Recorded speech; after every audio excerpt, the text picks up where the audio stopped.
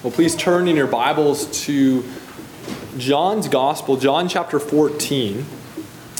And we'll be reading a number of verses in this section of John. So we'll begin by reading John 14, verses 25 through 26, and then we'll jump down and read a couple verses from John 15 as well as from John 16. So beginning in John chapter 14, verses 25 and 26. Again, these verses come in the context of Jesus' upper room discourse. So it's on the eve of his death, and he's giving his final instructions to his disciples before he will go to the cross, and then after the cross, rise from the dead and ascend into heaven. And so he's giving his final instructions to his disciples. John chapter 14, verses 25 through 26.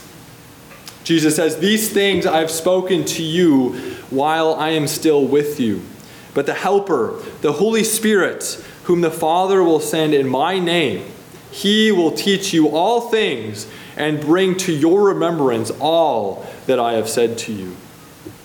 Now please turn over to John chapter 15, verses 26 through 27. John chapter 15, verses 26 and 27. Jesus says, "But when the Helper comes, whom I will send to you from the Father, the Spirit of truth who proceeds from the Father, he will bear witness about me. And you also will bear witness, because you have been with me from the beginning."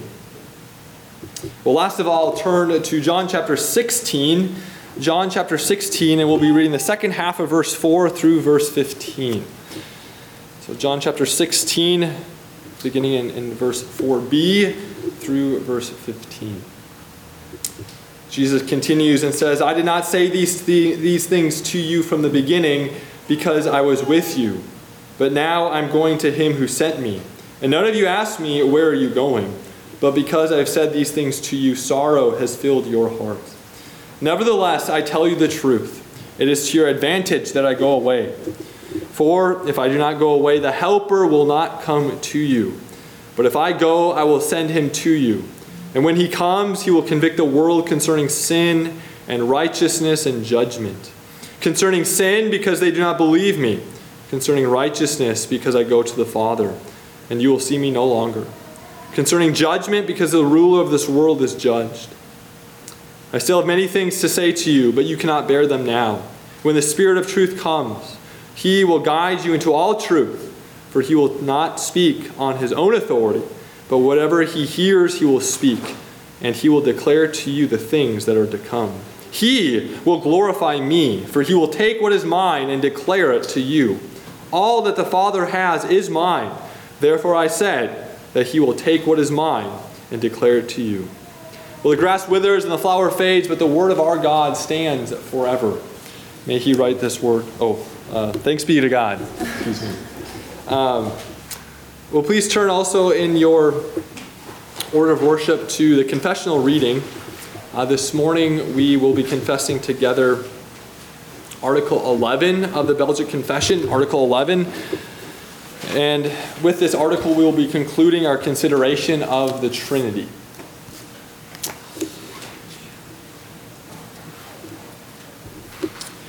Well, what do you believe about the Holy Spirit?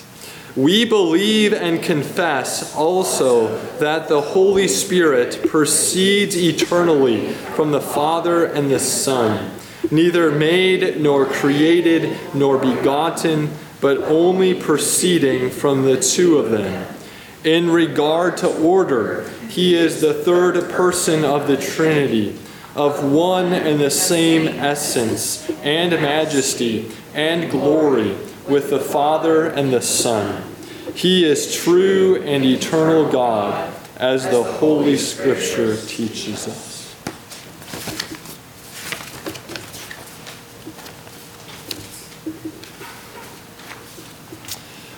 Well, boys and girls, according to that first article, what are we called to do with our hearts and mouths? What are we called? Yes. Believe and confess. Believe and confess. Very good. We are to believe with our hearts and confess with our mouths. And according to that same article, what is God? There were those 3 S words. What is God? Lillian? Single, simple, and spiritual. Yes, very good. Single, simple, and spiritual. He's a single and simple and spiritual being. Well, there are 2 ways in which we come to know of God. What are those 2 means? Noel? Yes, good. Creation and Scripture. Creation and Scripture. The Belgic Confession then transitioned to consider Scripture. What is Scripture? And there are 3 descriptors, 3 attributes of Scripture. So what is Scripture according to the Belgic Confession? Violet? Good. Authoritative, sufficient, and inspired. What is the Trinity? What is the Trinity? What is the Trinity? It's a little bit more difficult. What is the Trinity? Annabelle? Yes, one God in 3 distinct persons. One God in 3 distinct persons. So last week we considered who Jesus is. Who Jesus is in his divine nature. And Jesus is referred to as the eternally begotten Son of the Father. And now today we're going to continue our consideration of the Trinity, where we're going to be focusing upon this question of who is the Holy Spirit? Who is the Holy Spirit? Now there's a common stereotype today that Pentecostals or even broad evangelicals, they have a high view of the Holy Spirit because they embrace the extraordinary gifts of the Spirit. Tongues, healings, prophecies. They even give they emphasize more the inward feelings and experiences of the individual Christian. While we historic confessional Protestants have a very low view of the Holy Spirit. We are the so-called frozen chosen. Now, don't let the brevity of Article 11 fool you into thinking that the Belgic Confession is affirming this common stereotype. We do not have a low view of the Spirit. We actually have a very high and esteemed view of the person and work of the Holy Spirit. In fact, John Calvin has oftentimes been referred to as a theologian of the Holy Spirit because of the prominent place in which the Holy Spirit had in his theology. And so today I'd like us to consider our high and esteemed view of the Holy Spirit by reflecting upon how the Holy Spirit is God, how the Holy Spirit is a distinct member of the Trinity, and then last of all, how the Holy Spirit is given to us. So the Holy Spirit is God, the Holy Spirit is a distinct member of the Trinity, and the Holy Spirit is given to us. So the Holy Spirit is God. We see throughout Scripture attributing divine attributes and names to the Holy Spirit, which tell us that the Holy Spirit is really and truly and fully God. For instance, in Acts chapter 5, which is the narrative about Ananias and Sapphira, Peter says to Ananias, "Ananias, why did you lie to the Holy Spirit?" And then a few verses later, Peter continues and says, "Ananias, you did not lie to man, you lied to God." According to the apostle, lying to the Holy Spirit is akin to lying to God. The Holy Spirit is God. Furthermore, in Hebrews chapter 9, verse 14, the author reminds us that Jesus offered himself on the cross through the eternal Spirit.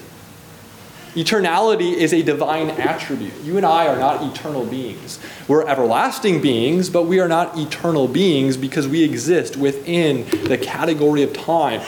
Only God exists outside the category of time, and thus only God is an eternal being, one who has no beginning and no end, and thus the Holy Spirit is eternal, which means that he is really, truly, and fully God. Now, in the Nicene Creed, you may have noticed that we confess that the Holy Spirit is the Lord and giver of life. The Holy Spirit is the Lord and giver of life. What we mean when we confess these words is that the Holy Spirit is just as much Lord, which is a divine title, as the Father and the Son. The Holy Spirit is God. And so when we refer to the Holy Spirit as the third person or the third member of the Trinity, the Spirit is not third in rank, but third in order. The Holy Spirit is truly God. And we confess this in response to subordinationism, which is one of those heresies that I mentioned last week, which essentially posits that the Son and the Holy Spirit are something less than the Father. And so we confess that no, the Holy Spirit is God, really, truly, and fully God. Well, the Holy Spirit also is a distinct member of the Trinity. And we confess this point in response to modalism, that other heresy that I mentioned last week, which essentially asserts that God is fundamentally one God and he's not three eternally distinct persons. Rather, the persons of the Godhead are merely different masks that the one God puts on. And so we confess, contrastly, that no, God, or the Holy Spirit really is a distinct member of the Trinity. Now, what is distinctive about the Holy Spirit? Well, he eternally proceeds from the Father and the Son. The Father does not eternally proceed. The Son does not eternally proceed. The Holy Spirit eternally proceeds from the Father and the Son. This is what is distinctive about the third person of the Trinity. Now, it's important to distinguish between the Trinity in history and the Trinity in eternity. So let's take the Son, for example. Jesus is the eternally begotten Son of the Father. But Jesus also was historically begotten in the womb of the Virgin Mary by the power of the Holy Spirit. So Jesus is both eternally begotten and historically begotten. And so it is with the Holy Spirit. The Holy Spirit eternally proceeds from the Father and the Son, and the Holy Spirit historically proceeded from the Father and the Son at Pentecost. Now, the historical relations between the members of the Trinity reveal to us the eternal relations between the members of the Trinity. So the historical relations between the members of the Trinity reveal to us the eternal relations between the members of the Trinity. Meaning, Christmas morning reveals to us how Jesus is the eternally begotten Son of the Father, just as Pentecost reveals to us that the Holy Spirit eternally proceeds from the Father and the Son. The historical relations reveal to us the eternal relations between the members of the Trinity. Articles 8 through 11 then have been focusing not so much on the historical relations of the Trinity, but they've been focusing on the eternal relations of the Trinity. Now, where do we see this in Scripture? Where do we see the Bible referring to the Holy Spirit as the one who eternally proceeds from the Father and the Son? Well, we see that this doctrine is established largely from John's Gospel in those verses that we recently read. So remember what we read in John 14, verses 26 and 27. Jesus says that Jesus says that the Father will send the Spirit in his name. The Father will send the Spirit in his name. Then, just one chapter later, in chapter 15, verses 26 through 27, Jesus says that he will send the Spirit who proceeds from the Father. He will send the Spirit who proceeds from the Father. And then last of all, in John 16, Jesus speaks about how it is actually to the disciples' advantage that he leaves, that he ascends into heaven, because it's only if he ascends into heaven the Spirit will be poured out. And then in John 16, he again reiterates this fact that he will send the Spirit, the Helper, to his disciples. And so we see here in these verses that the Spirit proceeds from the Father and the Son. Now, Jesus here is referencing Pentecost. He's referencing what's going to happen on Pentecost when the Spirit is poured out upon the church. And so Jesus is referencing the historical procession of the Spirit from the Father and the Son. However, as I just mentioned, this historical procession reveals to us the eternal procession of the Spirit from the Father and the Son. which is why we confess, both in the Belgic Confession and the Nicene Creed, that the Spirit eternally proceeds from the Father and the Son. Now, the original composition of, or the original version of the Nicene Creed did not include this phrase, "and the Son." The original version of the Creed, which was written in 325 at the Council of Nicaea and then finished in 381 at the Council of Constantinople, the original version of the Creed only said that the Spirit eternally proceeded from the Father. It didn't include that extra phrase, "and the Son."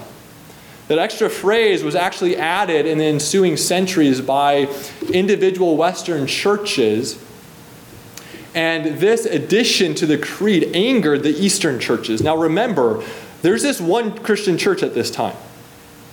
And so some individual churches in the West added this phrase, "and the Son," to the Nicene Creed, and this angered many of the churches in the East for two primary reasons.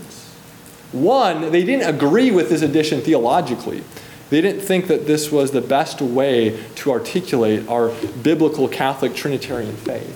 And second, they didn't think that these churches in the West had the authority to unilaterally change the creed. If they wanted to change the creed, you needed to call a universal church council and debate and discuss these things and then submit to the mind of the body. But the Western churches didn't do this. They just changed the creed without the input of the Eastern Church. Well, this issue, along with several other issues, led to what has been referred to as the Great Schism of 1054, where the Pope, the head of the Western Church, excommunicated the Patriarch of Constantinople, the leader of the Eastern Church, and the Patriarch of Constantinople excommunicated the Pope. And so from 1054 onward, there are now two Christian churches who don't have fellowship with one another. You have in the West, Roman Catholicism, and in the East, Eastern Orthodoxy. Now, about 500 years later is the Reformation. And the Reformation is a movement that really only existed in the Western Church, and consequently, the Reformers inherited the Western version of the Nicene Creed. However, the Reformers didn't just adopt the Western version out of mere tradition. They believed that it was the more biblical option because of what we just read in John's Gospel. Based on what Jesus says in John's Gospel, it seems that the Spirit is presented as someone who proceeds from both the Father and the Son. Now, what's sort of the practical implications of this? Well, some have said that because the Eastern Church did not add this extra phrase, "and the Son," they tend to be a bit more mystical in their experience of the Christian faith and tend to emphasize the Spirit working apart from means and apart from the work of Christ. While in the West, especially in the Reformational tradition, we see a very intimate connection between the work of the Spirit and the Son, so that the work of the Spirit, or the Spirit's primary job, is to focus our attention upon Christ and his work. And it's at this point that I want to turn our consideration to, that the Spirit's main job is to focus our consideration upon Christ. And so the Spirit is given to us. The Spirit is given to us in time and space and history. The Spirit is poured down upon the church at Pentecost. Now, the Spirit is given to us, but for what purpose? The Spirit is given to us for what purpose? Well, the Spirit is given to us to focus our attention upon Christ.